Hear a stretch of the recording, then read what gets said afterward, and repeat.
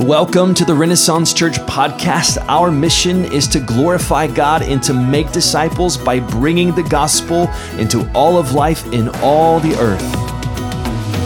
This is Chris Kipp, lead pastor of Renaissance Church here in Richmond, Texas. And if you've not joined us in a worship gathering or at a house church yet, we would love to have you join us. You can find out more information at ren-church.org.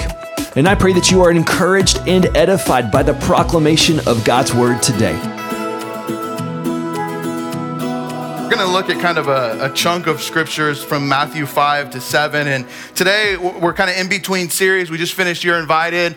And so it's always a hard thing to go, hey, I could preach on anything today. What do we want to talk about today? I should have just filled out some comment cards. Hey, what do you want to hear today? And let's just see what happens. And so it's not quite that, but I just kind of landed on this idea of a message called The Road to Life. It's just very, very simple. And I just want to tell you how I got to that point, and maybe I'm just trusting that it's going to be the things that I've been wrestling with are things that maybe other people are wrestling with, and hopefully we can just find some clarity together through the truth of God's word. And I just been thinking about lately this incredibly difficult time in every parent of teenager's life when they are the ones that teach their kids to drive. It is when I was growing up, you had to go to a driver's ed school, right? I'll never forget, Clarence was my driver's ed teacher, and Clarence was awesome. And he had the most busted Toyota Corolla that you've ever seen. He had a brake pedal over there, so when he didn't like what I was doing, he could slam on the brakes from his side, and he would grab the steering wheel when I was doing something, whatever, and slow down, and we'd go after school and have to spend a couple hours there, would do book study, would do something on, probably an Apple IIe computer, and then we would do some driving, and not only that, we had to be in the car while the other kids were doing their driving, which was terrifying, right? So there we are, observation they called it, which was really how to increase your prayer life when you're afraid you're going to die in Houston with people who don't know how to drive, right? And so somewhere along the way, the state of Texas thought, hey, you know what would be okay? The kids don't need to go have a proper instructor for driving. Your parents can just do it for you. And it's but what if the parents can't drive? Then you've got the blind leading the blind, and it's I think that's the state of Houston traffic today, right? You're seeing the fruit of untrained people training other people to drive, and this is what we have. But so if you're coming up on that stage, I would just encourage you to start saving for the however much it costs to send them to somebody else. Do that. That's money well spent. Because I'm not sure some of our relationships have ever recovered from the anxiety and the stop yelling at me. I'm if I don't, you're going to crash. And so one of the hardest things I remember is just trying to figure out where you are in the lane, and on the side of the road, there's these, road bumps and or boom, boom, boom, boom. It's you get there and it's that's supposed to be if you're driving for a long time and you get tired, they wake you up, and it's letting you know it's not supposed to be what you think is normal when you're driving, right? If you're hanging out over there and so when my kids learned to drive, they would kind of get there and they would ride it too long, and it's they would either act like they were stuck, one of two things. They would just keep doing it. I'm stop, it's so terrible. And then the other thing they would do is yank the wheel the other way and go all the way to the other side. Now they're banging off of this one, and it's from this to this, and boom to bam, and it's look out for the car. And anyway, so I need counseling for all of this. So some point along the way, Holly was tapped out. She's you got that. I can't, my nerves cannot handle it. And it's why didn't we just pay for them to go somewhere else? That would be. So that's my public service announcement for, unless your kid's just a naturally gifted driver, which some are more than others, but if you got me thinking about this, and because I see kind of this reality in our world today, we kind of have this polarization. We have this you're either this or you're that. And if you're not in the this that I'm in, then you're that over there, which means somehow it became a reality that if you're not in the same extreme that I am, then you're my enemy. And it's we've just got these opposites. And so what that kind of led me to think about was this a couple verses in John that I want us to read together. And Chris referenced this in the You're Invited when we're talking about the woman at the well.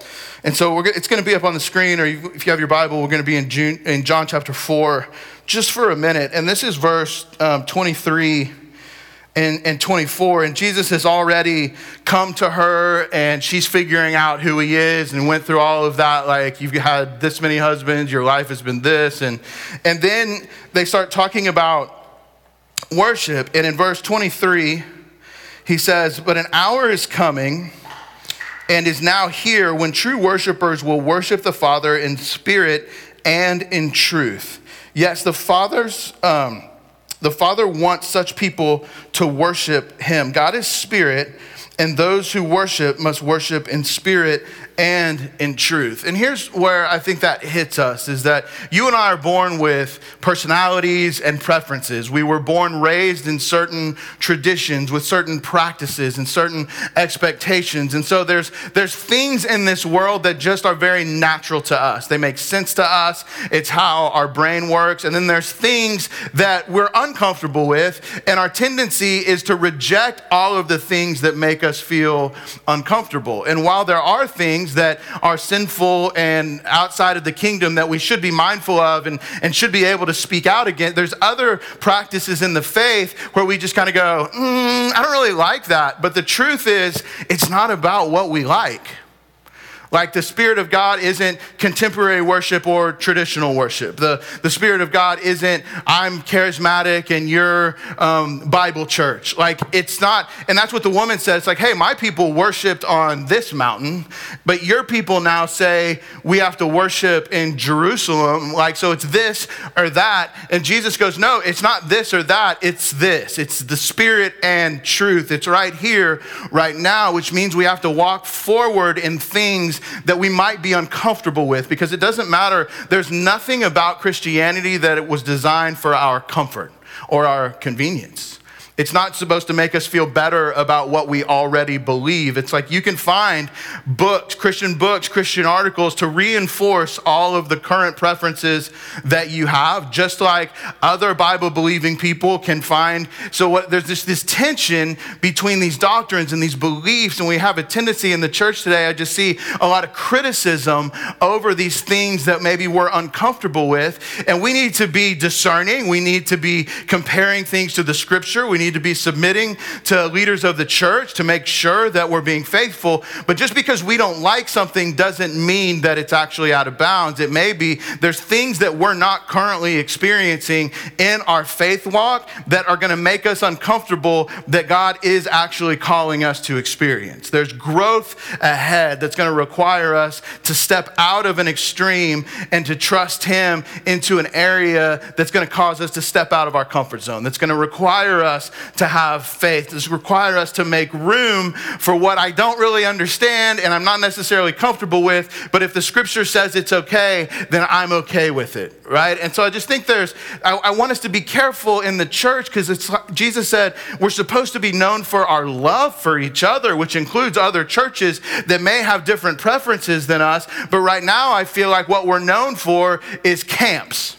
Like, there's this camp over here and this camp over here and this group over here and this group over here. And that's not how Jesus said that we're going to reach a lost world, is by division and polarization. He said spirit and truth is how we're going to testify to a lost and broken and dying world. And so I just want to challenge us a little bit that we need to be open to God leading us into things that we may have previously been uncomfortable with, but his word, the more we study the word, the more we introduce ourselves to people from different backgrounds, and we can pull, and we're like, wow, I've never seen that before, but that's in the scriptures. I never understood that. I want to experience more of that. And that's kind of where I dove in with this kind of idea. And Holly and I had some great advice for some mentors who said it like this: you don't have to be disagreeable when you disagree.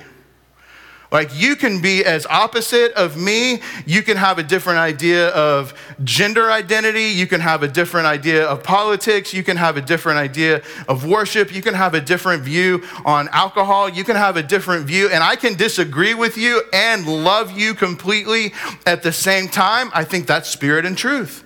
It's the intersection. It's not like, ooh, that's gross. It's like, okay, the sin is bad, and you're supposed to love that person with everything you've got because that's how God loves you. Like we have to be willing to not just be insulated in our preferences so much so that we're not willing, we shouldn't be disagreeable. And it's like everything we see these days just like seems to be disagreeable. And so Jesus said not this or that, but this intersection of spirit and truth. And then that got me thinking over here in Matthew chapter 7. So welcome to how my brain works. Try to keep up if you can. This is all over the place. So that took me to Matthew chapter 7. And then it's like, guys, I can't just go to like these couple verses because they're completely out of context. And then I started, what's before it? What's in the Sermon of the Mount, which is like Matthew 5 through 7. And so it doesn't make sense without the whole context of that. So I want to start here in Matthew 7, 13 and 14. And then we're going to come back and just see where it is in context and pull out a couple things and hopefully get to a conclusion that makes some kind of sense. That's where I am. Matthew 7, in verse 13, what is it? Yeah, that's why I put it on the screen. Enter through the narrow gate. For the gate is wide and the road broad that leads to destruction. Right? And there are many who go through it. But how narrow is the gate and difficult the road that leads to life, and few find it. Like there's some strong language in here. Like I didn't write it. I don't read that and go, oh, I'm so glad it says that. I read it and I go, this scares me a little bit. This is a strong teaching that Jesus was giving to a large crowd of people. And he's talking about this broad road and the narrow road, and few find it. And what I think we need to understand is that if our identity consists with a mass of people, it's probably not the narrow road. There's a lot of broad roads that are out there. And if I'm surrounded by people that only think like me, then I may be on a broad road. That's more about what makes me comfortable than a narrow road that challenges me with the truth of the kingdom that's a stronger reality than what mine is. And do I see enough worth in God? Do I have enough value in Jesus to say, okay, that makes me uncomfortable, but this is what God says, so I'm willing to trust it. I'm willing to leave my preference and my comfort to walk in a narrow road. And the scary thing to me is he says, few are willing to find it. Few are willing to leave the comfort of their preferences to live by faith, to live according to the kingdom principles of God. He goes, so there's a broad road and there's a narrow road. And the narrow road of following Jesus is one of difficulty, it says. It's a hard road. It's a difficult road. And there's only a few people that are actually willing to live the kind of life that looks like what the narrow road looks like. And I think we learn from the context of 5 and 7 a little bit more about what. So it's like there is nothing quick about the Sermon on the Mount, but we're going to go quick. We're going to do a quick pass through all of this. Are you ready? You're going to get 3 full chapters of Bible today, so you won't be cheated. I want you to make sure you get your money's worth, right? So here we go. Matthew 5 starts the Sermon on the Mount, and Jesus starts talking about the Beatitudes. Blessed are the poor, the mourning, blessed are the meek, blessed are the hungry. And Jesus is challenging things right from the beginning because he's saying, blessed are the things that you and I would not consider blessed. Nobody goes to extreme poverty and goes, look at the blessings in all of these people's faces.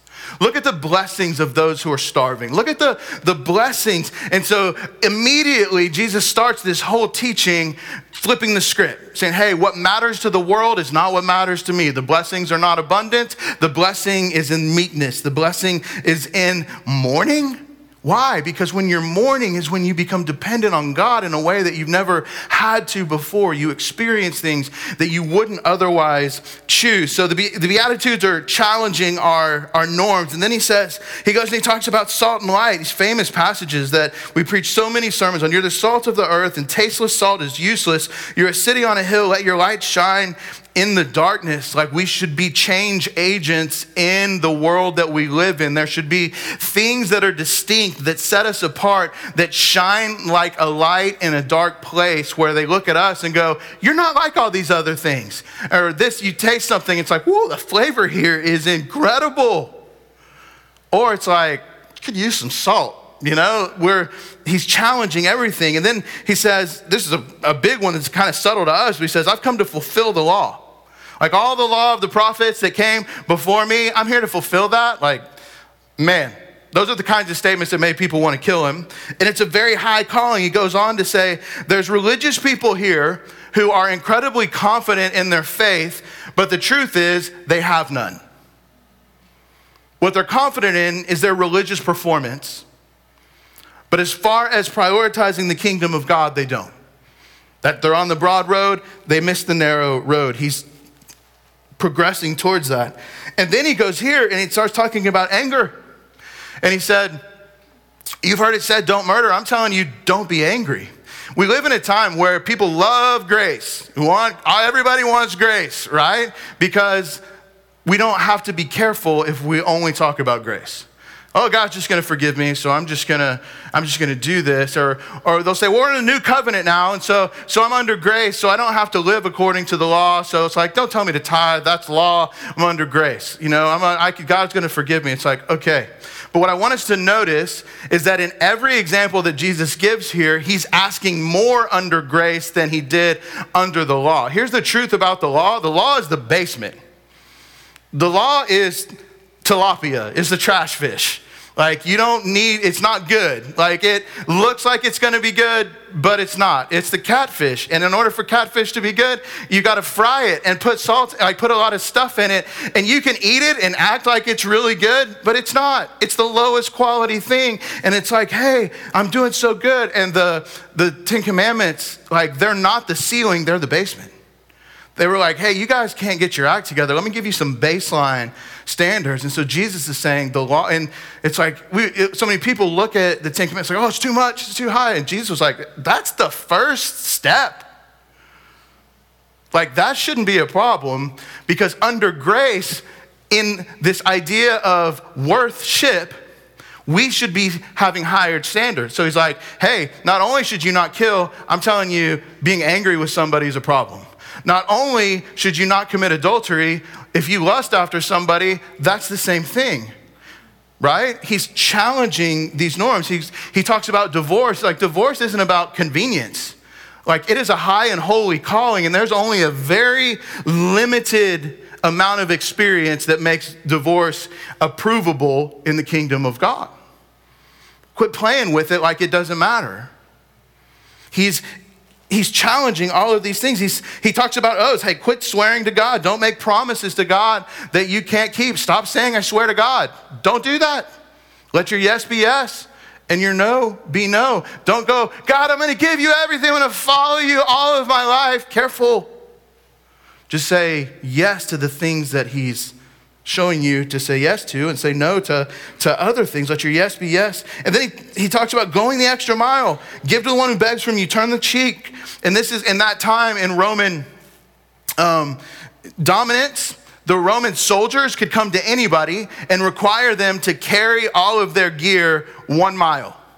So any citizen and anybody, the Roman centurions could come and say, you carry my stuff for the next mile. And by law, you would have to say, okay. And Jesus didn't say, don't let those centurions tell you what to do.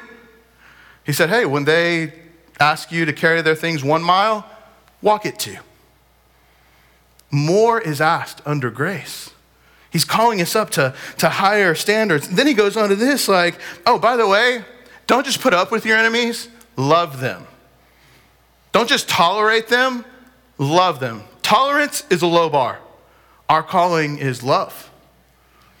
He's calling us to love our enemies. And so pray for them. Be perfect. Don't be like the hypocrites who just compare themselves to something evil. Like, love those people. Engage those people. Be salt and light to those people.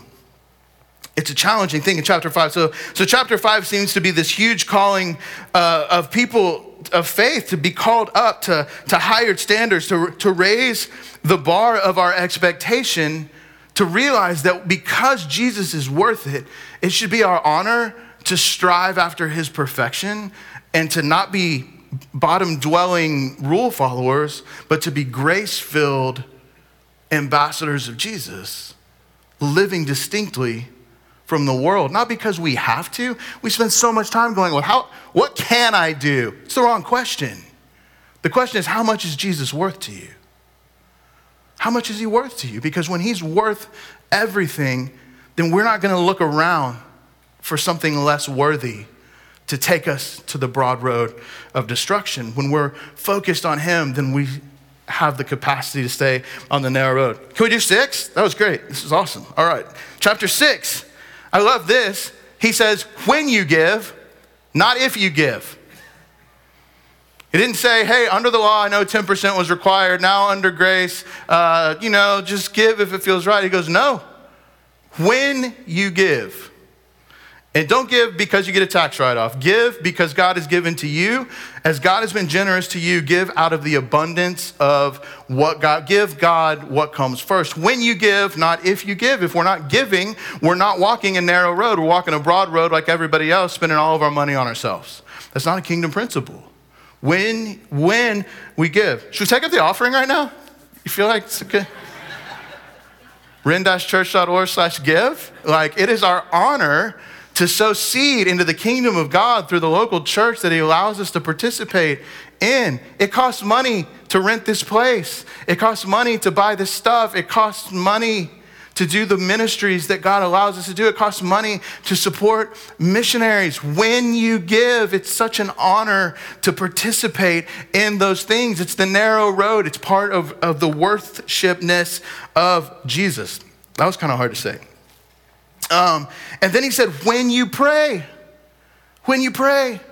So it's like not if you pray, when you pray. These are just expectations of living a grace-filled life of Jesus. Hey, you're giving, you're praying, you're fasting. When, not if. But he says, when you pray, and I love this, it's where the Lord's Prayer is taken from. And we had an incredible time Wednesday night praying for the persecuted church. And one of the things we prayed was the Lord's Prayer together, because we get to do that, the same things that our brothers and sisters. 1 in 7 Christians around the world is living in severe persecution. 1 in 7. Right? That's a lot. And when we get to remember that, they don't get saved. Some of them wake up and are hunted just because they woke up a Christian. That's just normal every day. And for us, we're so blessed. But when we get to remember them and we get to participate in the same things that they do, like the Lord's Prayer, we're blessed to remember that and participate. And so he says, hey, when you pray, you should be praying in your closet. You shouldn't be praying like big fancy prayers in front of people so that we try to impress people with our words. It's like, no, who are you when nobody's looking? When you're at home, when you're alone, when you're in the car, how is your prayer engagement? And he says, when you pray, pray secretly, and then pray like this. And I just thought, could we just read this out loud together? And it's not the exact Lord's Prayer because it's straight out of the scripture from the CSB version, but let's pray together. So can we just go together? You ready?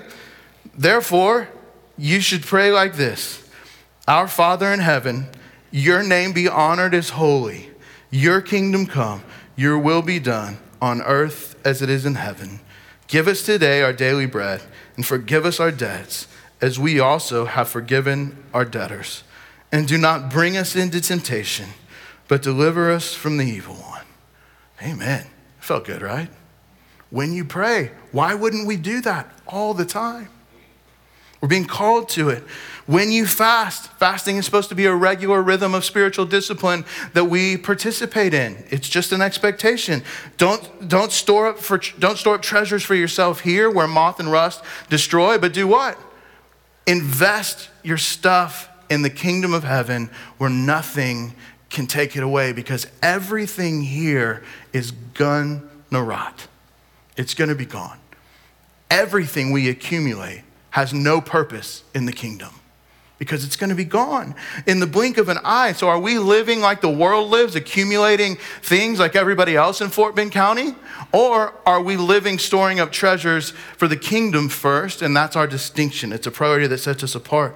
Then he says, hey, and don't be anxious about your life. Don't be ruled by fear. Don't be ruled by anxiety. Don't let it take you off course. Don't let it take you to the road humps to get stuck in this place. It's not saying anxiety is not real. It's saying it doesn't have to be a master. It doesn't have to be a place where we don't experience healing. We're called for anxiety to submit to the kingdom of God and find healing and relief from it, because that's one of the things that Jesus does. And he says, don't be anxious about your life, what you eat, what you wear. God loves you. He knows all those things. So here's what you do. Instead of worrying, just seek first the kingdom of God and his righteousness, and what? Everything that you need is going to be provided for you. It's God's job, not our job.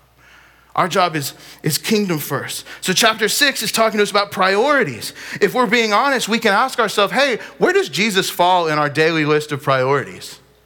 We think about the number of minutes that we live every day and how much time we set aside for seeking first the kingdom of God. How are we doing? If we're just taking an actual survey of minutes, back in Jewish custom, they would start the day, they would have prayers at midday, they would have prayers at the end of the day, just to make sure that they were sprinkling Jesus through their time.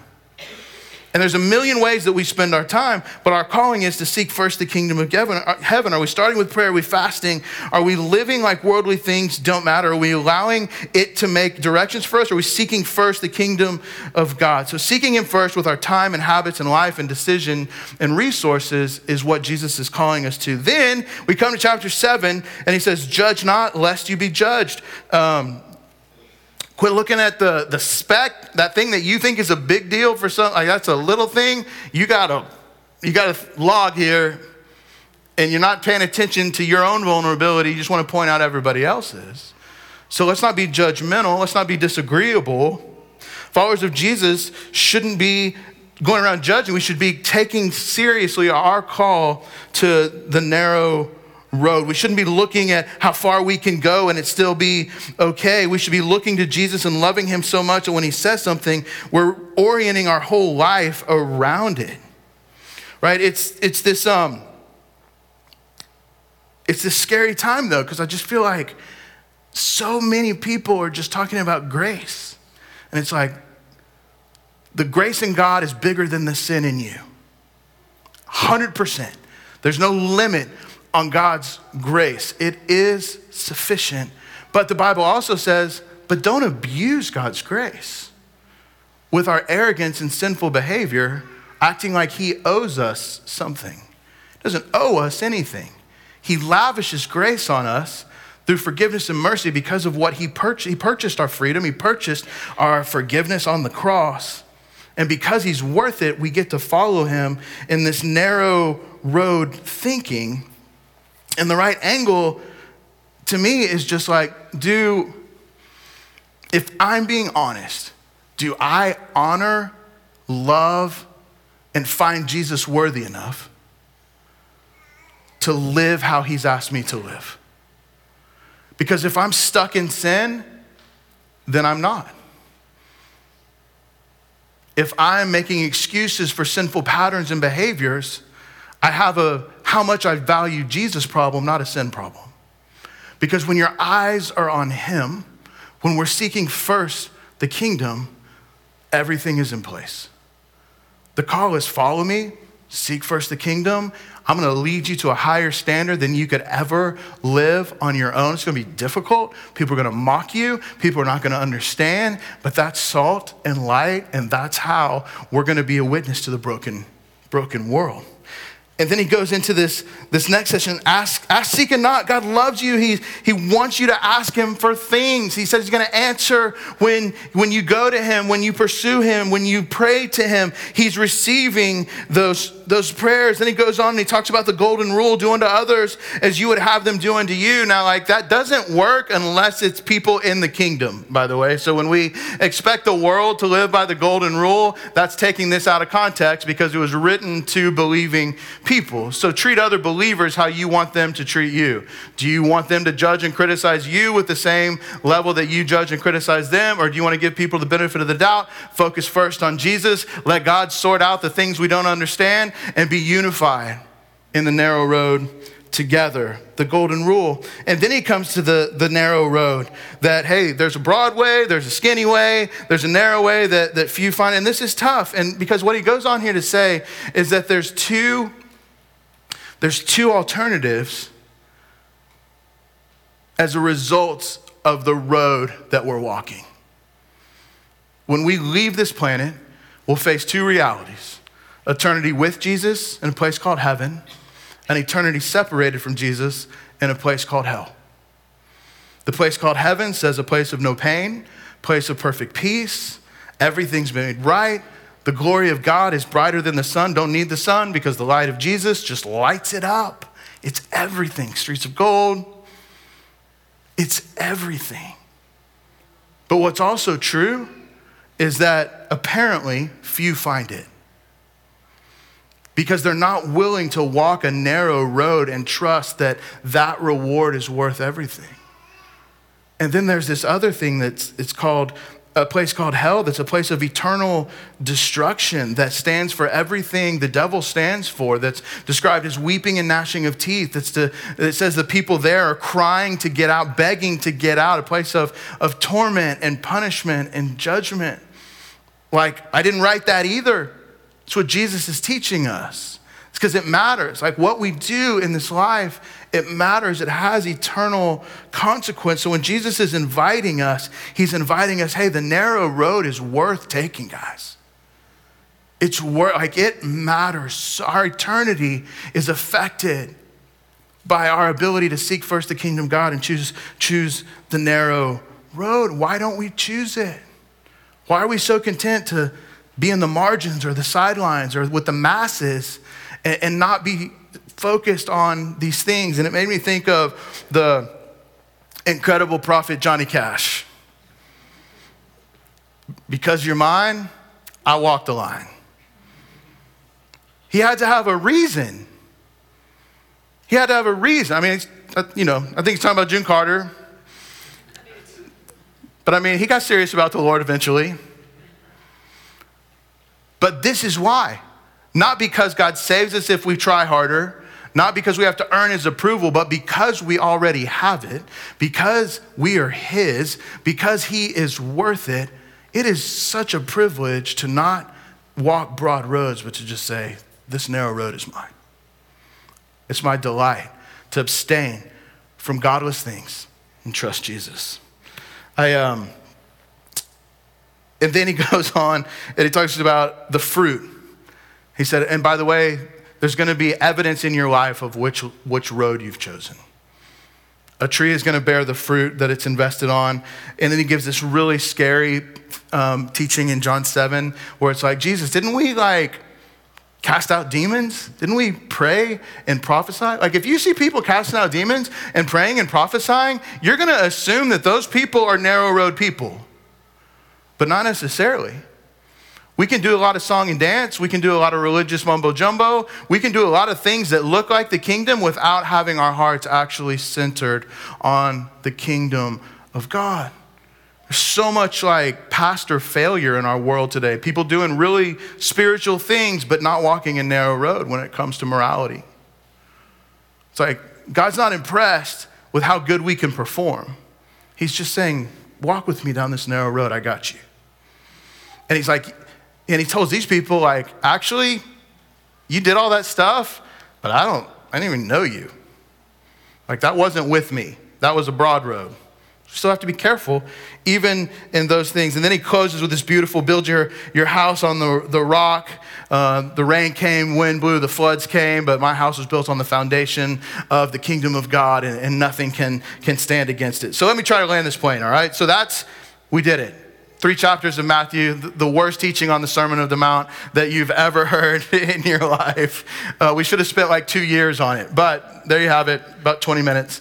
And it just brings us to this idea that the living in the grace and mercy of Jesus means that actually more is required from us.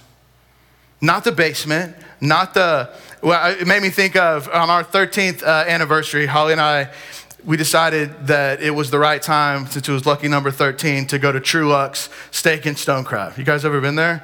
Austin, Texas, downtown. And so we stepped into this place, and it took about 5 seconds for us to realize, I don't think we belong here. It's like small town, college town church planters at the time. And so we walk in and we get to the menu and like we bring it out, and they knew it was our anniversary, so they were being really nice to us, which was incredible. I'm looking at that picture, I was like, why didn't we dress up? Like, goodness gracious, what? Anyway, we didn't know better. So we go in and they pull out the menu, and like Deadliest Catch was pretty new at the time, and we were kind of into it. And then you scroll down there and it's like, they have Bering Sea king crab on the menu. Like if we're gonna go, and then you kind of look at the price, and they've got all of these other prices, but when you get to the good stuff, you guys know what it says when it's the good stuff? Market value. What that is code for is you can't afford it. And we're like, and you don't do this, right? We're like, what's the market value on the king crab?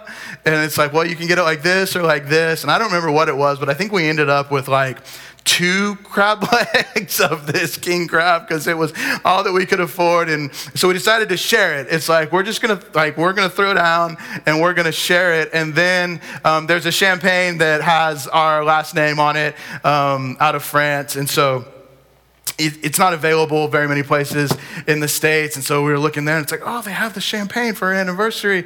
And they call it Bollinger. We call our name Bollinger. But when we put down like our debit card in the UK and Europe, they're like, oh, Bollinger. And we're like, yeah, show us to our special table, please. We're dressed like this, so they know we're posers. But you like go through duty free and there's a whole section of Bollinger champagne with like the James Bond logo on it. It's like, we're kind of a big deal in some places, just not here. But so we go to True Luck's and it's like they have a glass of Bollinger champagne, and it's like, oh, it's like $40 for the glass, you know? And it's like, and this was in 2011. And it's like, we'll share one of those. And so we just went, and so we shared the crab legs, and then I'm pretty sure we got some kind of fancy macaroni and cheese for like $23. And so they brought out all of these things. But I'm gonna tell you guys, like we were throwing down, and as much as we could relatively at that point in time. But I'm gonna tell you something. When you put that Bering Sea king crab in your mouth, it hits different. That's not like the imitation crab at H-E-B that you use for ceviche or something like that. It's like, oh, this tastes like nothing I've ever tasted. And if you're not a fish person, like, I'm sorry, you're not gonna relate to anything that I'm saying. Like, just pretend I'm talking about Wagyu steak or something like that. But like, this crab was so good. And as soon as you tasted it, you realized that you were in a completely different league, right? And then the champagne was like, we didn't drink very much champagne, still don't, but that was like, we were like, this is so good.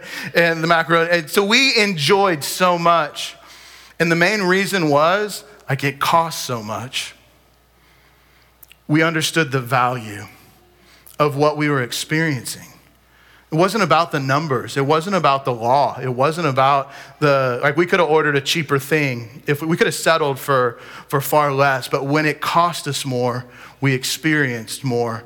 And then they gave us free dessert. What's up, right? Like, we walked out of there right there feeling like we stole it. You know, it's like, man, and so we had this incredible thing, but when I was talking about like, you know, the tilapia or the catfish compared to king crab from the Bering Sea, or if you ever had Maine lobster from Maine, it's just like things that have tremendous value cost more.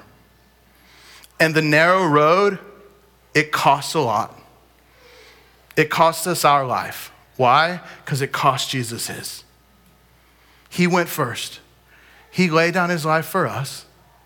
And because of his love for us, he invites us to experience something deeper, greater, more incredible than we'll ever get doing as little as possible. But when you're willing to take a step of faith and trust God and seek first the kingdom of God, there's gonna be a lot of things you have to give up. There's gonna be a lot of worldly things that your answer is gonna be, I can't do that. It's outside of the kingdom of God. Because I'm gonna invest in the kingdom. I'm gonna store up treasure in heaven. So I'm gonna say, no, it's gotta cost. If it hasn't cost us significantly, then we're maybe not even on the narrow road yet.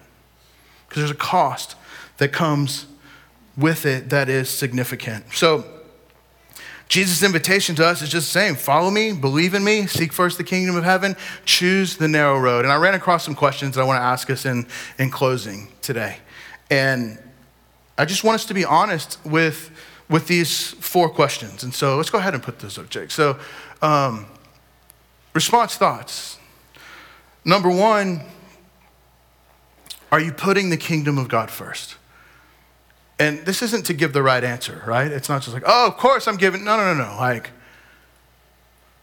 today, tomorrow, how are you doing at actually putting the kingdom of God first?